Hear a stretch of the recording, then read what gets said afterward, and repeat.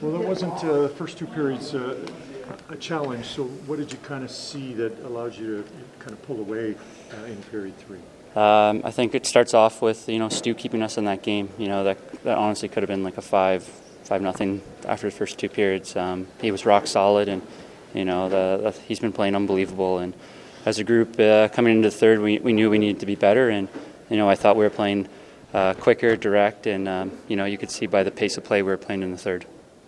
Is it getting easier to correct your game now that you've had a lot of good periods over the last couple of months? Is it easier to find the right game when you're looking for it?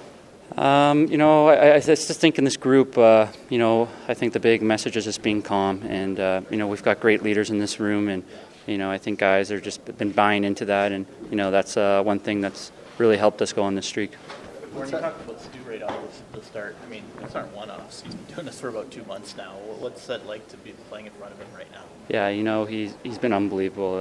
I think it starts from in practice, how dialed he's been in, and it's translating to his great effort during games. And, we don't want to rely on him too much there. And but, it's nice to know that he's, a brick wall there in the back. You're sensing some calm from him, a lot of nights? Yeah,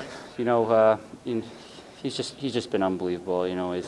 He's calm in the net. When we're not really panicking out there, but when we do, it's nice to know that he's calm and making a big save. And like you said, he's been unreal for the last few months. Thank you. Thanks,